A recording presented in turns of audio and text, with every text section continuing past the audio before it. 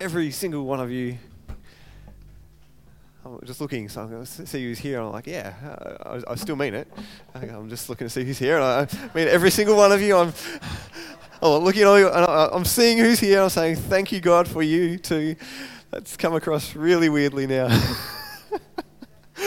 And if anyone else was here, I'd be still thankful to God for every single person here. Oh dear. Thank you, Lord. Let's move on. Good morning. Good morning. How about you turn person beside you and give him another high five for Jesus and say, good to see you. We had a super exciting week in our family this week. We had a great time in our family this week. For some of you who don't know, in a former life, I was a bike racer, and some of you, I told a friend at school once that, and they're like, wow, I really just can't picture you wearing leathers and helmets, and like, I said, no, cycling, not motorbikes. Anyway, we had a really exciting time this week, and some of our children have followed on in their father's footsteps, and they had their first race on a track, and I was so excited. And there's Joseph on his track bike. So track bikes, they have no brakes, they have a fixed wheel that you can't stop pedaling, and I'm not sure who was more scared, me or him, or Rochelle possibly, and our three kids, our three oldest ones, all had their first race on a track bike this week. And, it could have gone a few different ways. He could have crashed and said, Dad, I was going to say Andrew, Dad, I never want to ride a bike again. I thought that's one way it could have gone. It could have been, okay, he survived, but yeah, no thanks. Or he got completely demoralized and gave up and never wanted to do it again. Well, there was a chance that maybe in his very first race he could have a win, and he did. And his dad said, and it is good. But, I was reading a book about Cadel Evans, another bike rider who won the Tour de France, and he started at bike riding, and as a journey, it's not about how we start, is it? It's how we finish that counts. It's not just about one experience, it's about a journey to conquer. Well, for him it was to win the Tour de France. He entered lots of races, but to win the one race that he really wanted to win. And just speaking of trying something new this morning, has anyone here never tried a bounty? And I do have one I prepared earlier. Actually, there's three inside. Now, on honesty this morning, we're in church. We're meeting before God this morning. Has anyone never tried a bounty that likes coconut? Okay, hands gone down. Has anyone never tried a bounty? Would you like to try one this morning, Kerry? Not really. She's saying okay then, Andrew. So can you open that up, Kerry? Whoops. I hope that. And so, do you like coconut, Kerry? You do? So I'm really hoping this morning that I don't get Kerry addicted to bounties that becomes a curse to her life. But see, would you like to open it up? And yeah. Yeah. Someone else put up their hand too. Who else wanted to try a bounty? Kim's never tried a bounty. You can throw the other. There's three inside there. So maybe pass the packet over. Let's not be too ladylike. I want you to do this nice and quickly. So have a bite, have a chew. Anyone else? Have a bite, Kerry. Anyone else never tried a bounty? You want to try it this morning? Mattias, here we go. Thanks, guys. Have a bite, have a chew. What do you think, Kim?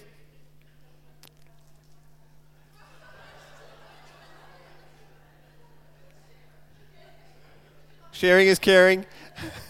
What do you think, Kerry? It's good. She's surprised. Pleasantly surprised. What about Mattias? You won't buy them? Okay. Maybe break off the bit you bit and pass it on to someone else who likes it. What about Kim? What do you think?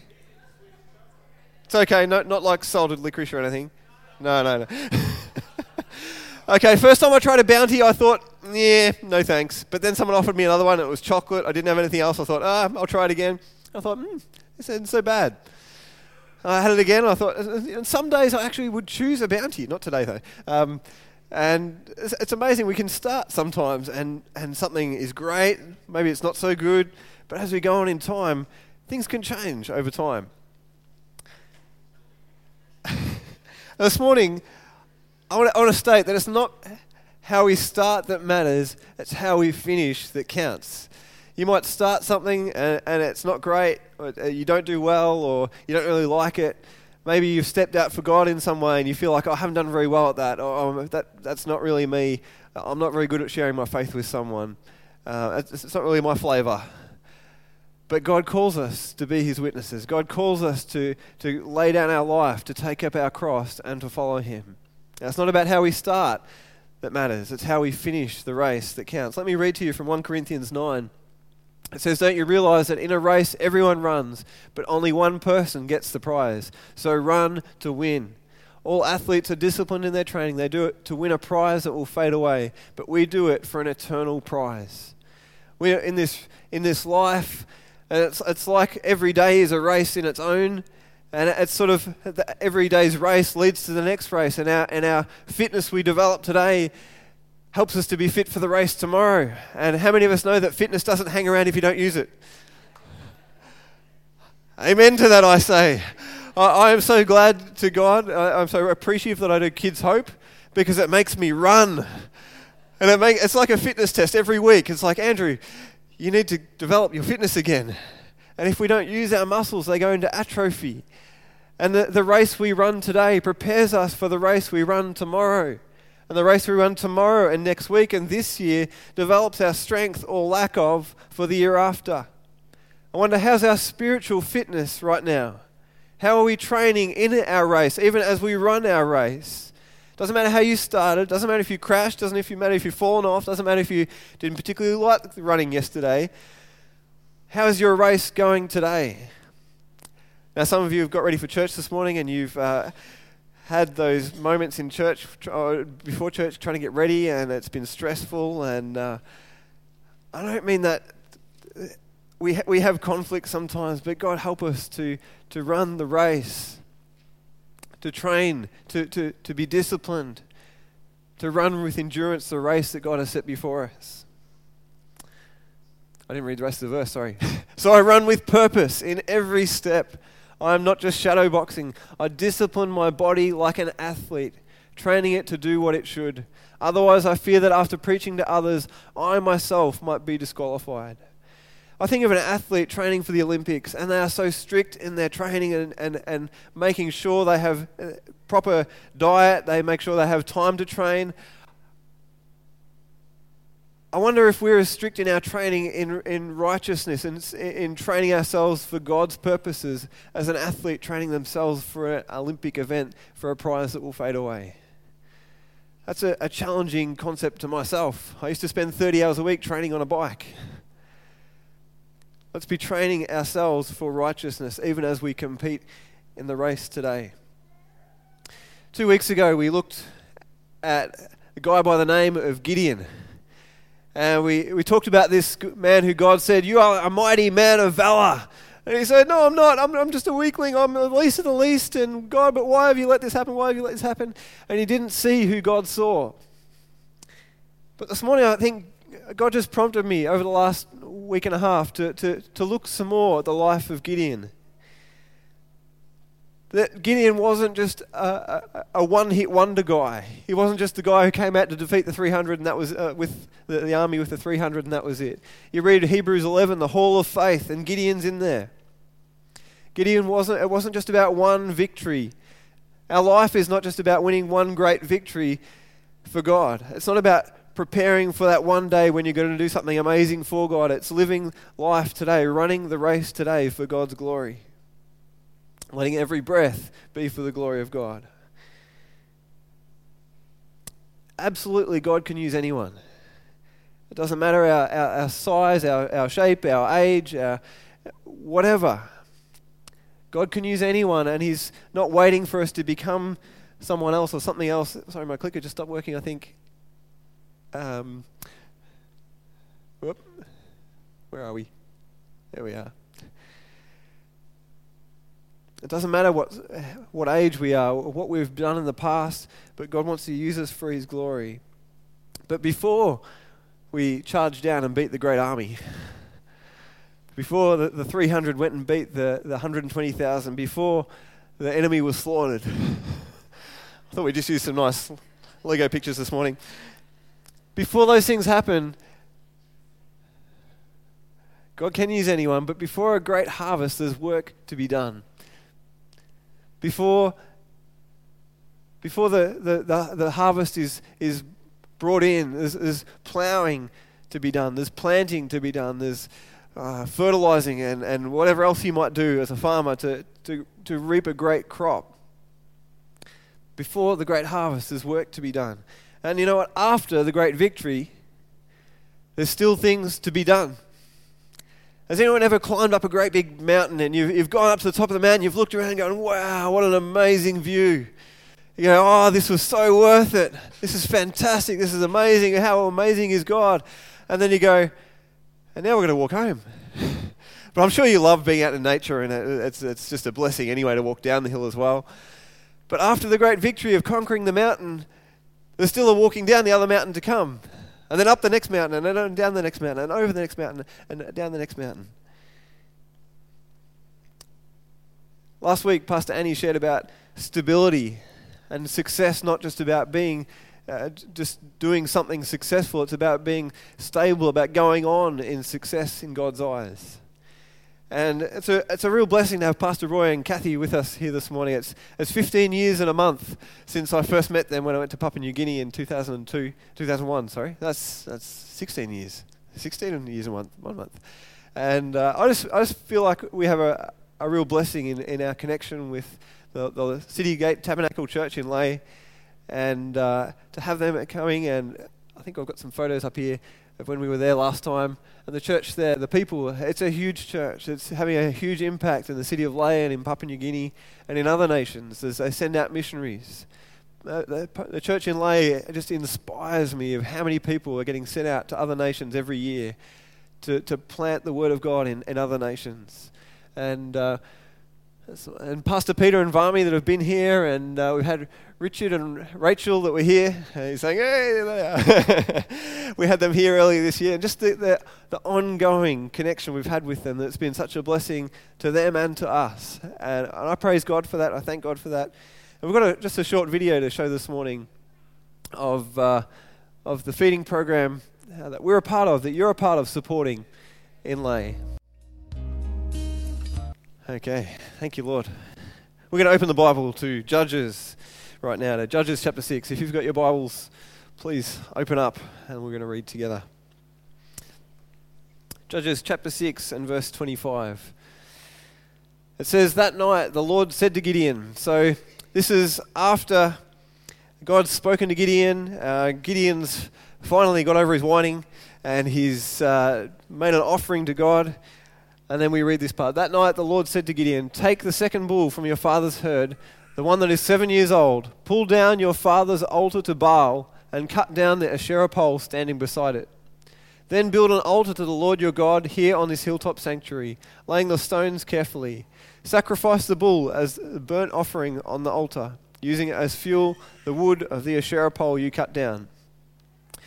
So Gideon took 10 of his servants and did as the Lord commanded. But he did it at night because he was afraid of the other members of his father's household and the people of the town. Early the next morning, as the people of the town began to stir, someone discovered that the altar of Baal had been broken down and the Asherah pole beside it had been cut down.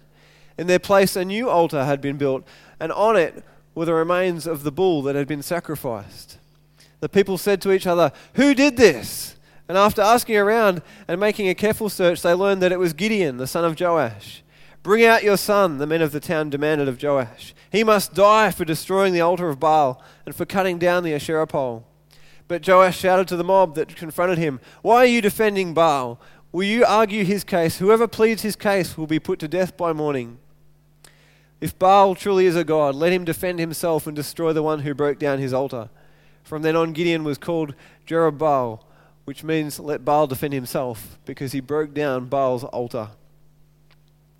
Gideon had to declare who he stood for. Before he went and faced the army of the Midianites, there was a time when God said, okay, I want you to go out. I want you to destroy your father's altar to Baal. I want you to destroy it. I want you to set up a new altar, and I want you to sacrifice the offering to me. And Gideon's afraid. He's thinking the whole town loves Baal. And I'm going to cut down their Asherah pole. I'm going to burn it. And I'm going to make a new altar. This could be interesting, he's thinking. He's a little bit scared. So he gets his 10 servants and they go out at night. They cut it down. And in the morning, the people come out and they say, "Where is it gone?" And just imagine someone that you know that they just love the golden arches. And they drove into town one day. They got their meal. They went home. The next day they drove into town. They got to that place where the golden arches used to be. And it's gone. It's totally gone. And there's just a guy there with a barbecue. Because that's kind of what happened. There's just the leftover meat burning. And they're like, "Where is it? Where's it gone? This thing that we love, this thing that we worship is gone." I'm not saying anyone worship Macca's, by the way. This thing's gone. And they've set up a new altar to what is this? Who's done this? And they're so angry. They go to Joash and they say, "Where's your son? We're going to kill him." And Joash has great wisdom and discernment, I think, in that moment, and says, if Baal is God, let him defend himself. If you're trying to do his work for him, you're gonna drop dead. And it's kind of like, well, okay. And of course, nothing happens because Baal is not God. But Gideon had to declare who he stood for. I think God appointed that time for Gideon to go through a time of declaring who he stood for so that the people would know that it's not Baal that he fought for, it's the living God. And I think for us, we have times when we have to declare who we stand for. There's moments in our life when we have to stand up and be counted and say, "I'm a follower of Jesus. I go to church. I love God. I believe the Bible. I believe it's the truth." And we need to cut down some sacred altars. We need to cut down some things in our life that we trust in. We need to burn those things that we used to trust in and move away from those things and say, "No, I stand for the living God. The Word of God is my hope. Jesus is the one who's won my victory. And I don't hope in anything else." Maybe there's something coming to mind at the moment. You're thinking, "I've got to get rid of that. I've got to stop holding on to that thing that gives me hope, that gives me comfort." Because our hope is to be in the true and living God and in nothing else. Before there's a great victory, there's a time of saying who we stand for. There's a time of letting go of our reputation or our pride, or maybe it's finance, maybe it's comfort, maybe it's pleasure. There's a time of saying who we stand for. You know, this is really profound. You might need to write this down in case you ever need to know this wisdom. But before you go in a bike race, you've got to buy a bike. Did you know that? You can't go in a bike race without a bike. You've got to get a bike. But there's a cost in getting a bike. And sometimes we've got to pay the price ahead of time, not knowing what the result will be, but simply because God has spoken. There's a price to be paid. Jesus said in Luke 14 about the cost of being his disciple. He says, weigh up the cost. Think about this. Are you willing to come follow me? Are you willing to lay down your life, to take up your cross and come follow me? Are we willing to run with endurance the race he has marked out before us? To trust in him alone and not in other things that the world would tell us we need? There's a cost involved. You know, it's interesting, the next part he talks about how salt that's not salty is useless.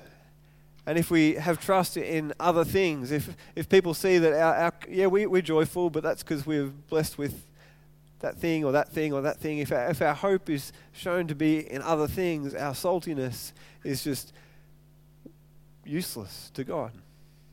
God help us to declare, to show that our trust is in the true and living God. Gideon is willing to risk it all. He burns the pole. He makes a sacrifice. The people come and threaten him, and then he's able to go free. And then in the very next verse, in chapter 6, verse 33, it says, soon after this, the armies gather. The Midianite army gathers, and Gideon kind of says, okay, God, I'm ready, but can I have just one more sign, God? It's like there's 120,000 of them, there's 32,000 of us. Can you give me just one more sign? And he puts out the woolen fleece and he says, let it be wet and the ground dry. And then he says, just one more thing, God. Let it happen again, but the other way around. Let it be dry and the ground, whatever I said the other way around. Let it be wet and the ground dry. Or the other way, yeah. And God's like, okay, Gideon, we'll do it. And he does it. And Gideon's like, okay, we'll go. You can read that in more detail if you'd like. It's there. And then God says, okay, that's great, Gideon. I'm glad you're finally convinced. Because now I want you to get rid of the 32,000 minus 300. I want to reduce your army down to the 300. And Gideon's like, oh man, you got to be kidding. Oh, God, I trust you, but okay, let's do it. And then God says to him again, Gideon, you can sort of see cutting the army down from 32,000 to 300 is a little scary for Gideon. He says, Gideon, if you're still afraid, you go down to the enemy camp and listen to what they're saying. And he goes down and he hears the guys had the dream about the barley loaf running down the hill. And he says, and they're saying, surely God has given Gideon victory over us. And Gideon's like, yeah, okay, I'm with you, God. Let's do it. And then they go and they win the battle. They fight the battle, they win. And it's fantastic, isn't it? It's like, woo, the victory's won, it's all over. That's all done. Not quite. Because after every battle, there's another battle to face. As soon as one battle's faced, as soon as you conquered one mountain, we know there's another mountain to walk down. We know there's another battle to fight. There's times of rest, and that's a blessing, but there's always another battle. And I don't want to say that in a way that makes you just go, oh. But it's not about the one single victory. It's not about doing something great for God. It's about going on in faithfulness to what He's spoken. It's not about how well we fight in one battle tomorrow. It's about going on in faithfulness every day in the race He's called us to run. And in the next chapter, in chapter 8, we read about how Ephraim comes to Gideon and says, why didn't you ask us to come in the first place? Why didn't you let us fight against the enemy and be a part of the victory? And they're angry. They're like, Gideon, you've wronged us big time, mate. And Gideon sort of says, well, guys, God told us to use 300 and we did ask you to come and that you helped us chase the enemy after they ran away. And you know what, guys? You caught the two captains of their army. You guys are equally as good as us. In fact, you're nearly better than us because you've done a great thing. You've been involved in this, and the people are kind of like, oh, okay, Ephraim's pretty good. We're good. And that battle passes. And then it goes on, and in verse 6 and 7, Gideon, as they're still chasing the enemy, they get to Succoth, however you say that name, the place they went to. And they get to Succoth, and he says to them, we're hungry, we're thirsty. Would you help us? And they're kind of like, well, they're still alive. If we help you and they end up beating you, they might come back and beat us. So you go defeat them first, and then we'll give you food and drink. And Gideon's, he's ropeable. He's angry. He's like, how dare you not help us? He says, you've got to pay for this. But we're going to go get them. And they go into the next town, and they go to Penuel. I don't know how you say it, but Penuel. And they go to that place, and he says the same thing. Will you help us? We need food and water. It's like, no, you go beat them first, and then we'll give you food and water. And Gideon is ropeable again and says, you will pay for not joining in the battle and the fight with us for God's glory. And you know what? Some people's team always wins. Did you know that? Some kids at school, every year their team wins the grand final. Do you know how that happens? How does that work? Every year, I can think of a couple of kids that every year the team they support wins the grand final. It's just not fair. Because they just go for who's winning. They just support the team that looks like it's going to win, and they sort of change if it's not going well for them. And even if in the grand final, at half time, they're sort of like, well, actually, I want the other team to win. They just sort of go with the flow. But God has not called us to be like that. God does not want us to be like the towns of Succoth and Penuel that just go for the winning side. He wants us to stand and declare who we stand for. To fight the good fight, to join in the battle, to join in the chase, and to spread the good news, no matter what the results might be in the meantime. Let's not be a church like Succoth and Penuel, that we stand up and be counted and say, I'm in this battle for the Lord's glory. Amen? Amen. I've got this down here. It reminded me. So you can sign up and say, I want to serve. Together, living for the glory of God. There's ways you can get involved and stand and be counted to join the battle for righteousness in this land. I was talking to Sue the other day about Kids Hope, and I had a moment talking about Kids Hope, just a little bit of, oh, God, help us. We started off with about 15, 16 mentors in Kids Hope, and now I think we have only 6. And I thought, oh, God, help us to get over 10 again. Maybe you can commit to mentoring a child and be a part of standing for righteousness, of standing up and being counted and saying, I'm a part of this group of people who believe in Jesus and want to just share his love with others. Maybe that's you. An hour a week. Where was I? So they face that mountain, they face that battle, and then they move on, they go on, and finally they've won the battle, it's all finished, and there's another challenge to overcome for Gideon. The people of Israel come to him and they say, rule over us, Gideon. Rule over us and let your son and your grandson and your family descendants be our rulers. Be our king, Gideon. I think God's allowing his character to be tested. And Gideon says, no way. God is our king. God is our ruler, and I will not take that. And I think, yes, good on you, Gideon. He hasn't taken the honor, the privilege. He hasn't been prideful and said, yeah, it's all about what I've done.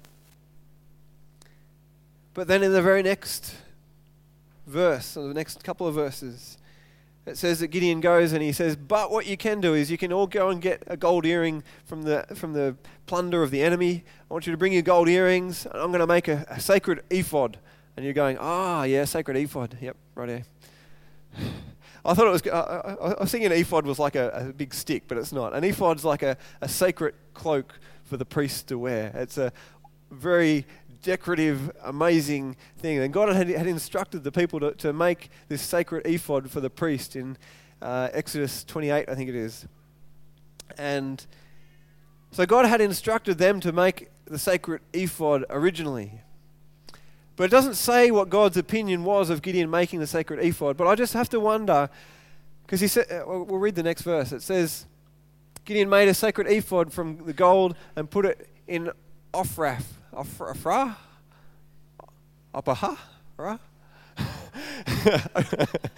in his hometown. But soon all the Israelites prostituted themselves by worshipping it, and it became a trap for Gideon and his family. I just wonder if it was just a little bit of, okay, I'm not going to be your king, but I just want to have one of those priests with those cool coats here that I can call on when I want it to have in my hometown. I don't know. There's different commentaries that say different things about the opinion of what God may have thought of what Gideon did. But what I do know is that thing that he made, that step that he took in making that thing, became a stumbling block for him, for his family, and for all Israel. The whole nation was affected by the way he handled his victory.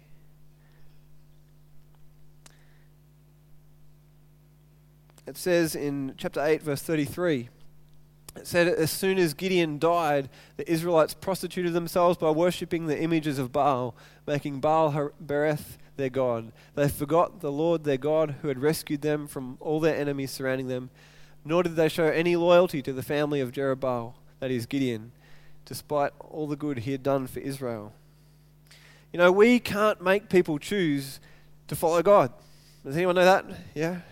We can't make people choose to surrender to him and accept his love and what he's done for them upon the cross. Jesus died for every person and every sin that's ever been committed, but we have to accept that gift.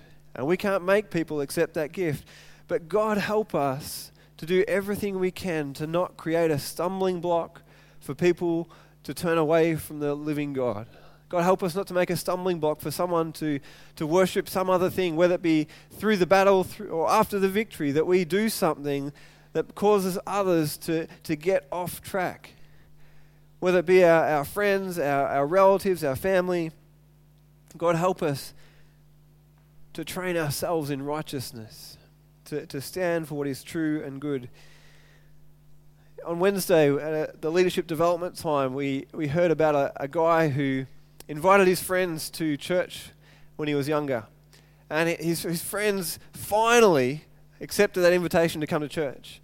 And they come into church and they all come down and they sit down together. And he said it was the most devastating thing. He said, we sat down, we were waiting for church to start, and then this person comes up to them and says, hey, you know what she said? You're in my seat. And she went off at him. She said, you can't sit there. And they never came back. They were so offended. They were so hurt. They felt so humiliated. And they never came back. And I think he had a lot of wisdom in how he handled the situation. But he went to that lady and he said, do you have any kids, any family that don't know Jesus? And she said, yeah, I've got a grandson and he's a teenager and he's doing some crazy things. He doesn't know God. And he said, you know what, I'm going to commit to pray for that grandson of yours. But I'm going to ask that you do one thing for me. That if I invite my friends to come to church, that you would welcome them like you would welcome your son. You would welcome your grandson who's far from God and is running from God. And if your grandson came into the church and sat down in your seat, you'd be filled with joy. And I want you to think about that person that walks in the church next time I invite someone and to see that the joy that God has that they've come to church, that they've taken that step. And I want you to pray for that person. I want you to make them feel as welcome as you possibly can. Would you do that for me? And she got it. The light clicked on. And she became the most welcoming person in the whole church.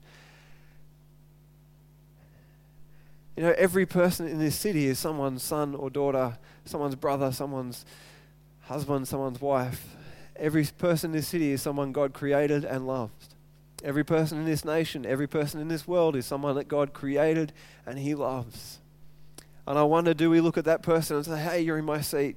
Or do we say, hey, wow, Jesus died for you. He loves you. He wants you to be here. We want to welcome you. We want you to know about Jesus. We want you to know how much He loves you. God, give us that kind of love. God, give us that kind of attitude in this race that we run for His glory. 2 Peter chapter 3, verse 9 says, the Lord is not slow in keeping His promise, as some understand slowness. Instead, He is patient with you, not wanting anyone to perish, but everyone to come to repentance. One of the other things that was said in that morning on Wednesday that's just stirred my heart is he talked about add a zero onto the percentage of things that you're expecting God to do. I wonder how many people in this city do we think God wants to reach in this next year ahead, we'll say. How many people do we desire and believe that God wants to bring into this place, CFC, to know and hear about His love? And we can't make them come to Christ, but how many people do we believe that God wants to bring in? And I think if we think 10 people, then okay, we're going to try and reach a few and we're going to see them come in. But what if there's 100 people God wants to bring into this place to find out about His love? What can we do to run the race just a little harder? What can we do to run a little smarter, to spread the good news about Jesus, to prepare to be ready for what God wants to do, whatever that is in this city? God, help us to train ourselves for righteousness, to not just think the way we've always thought, but to grow our strength in Him, to grow our faith in Him. Not just to do what we did last year and say, okay, God, here we go again, but to run with endurance the race that's been marked out for us. I want to say as well this morning, oh wow, that looks different. It's not over yet. It is not over yet. It doesn't matter what you've done. It doesn't matter how you've run in the past. It doesn't matter if you crashed this morning or yesterday.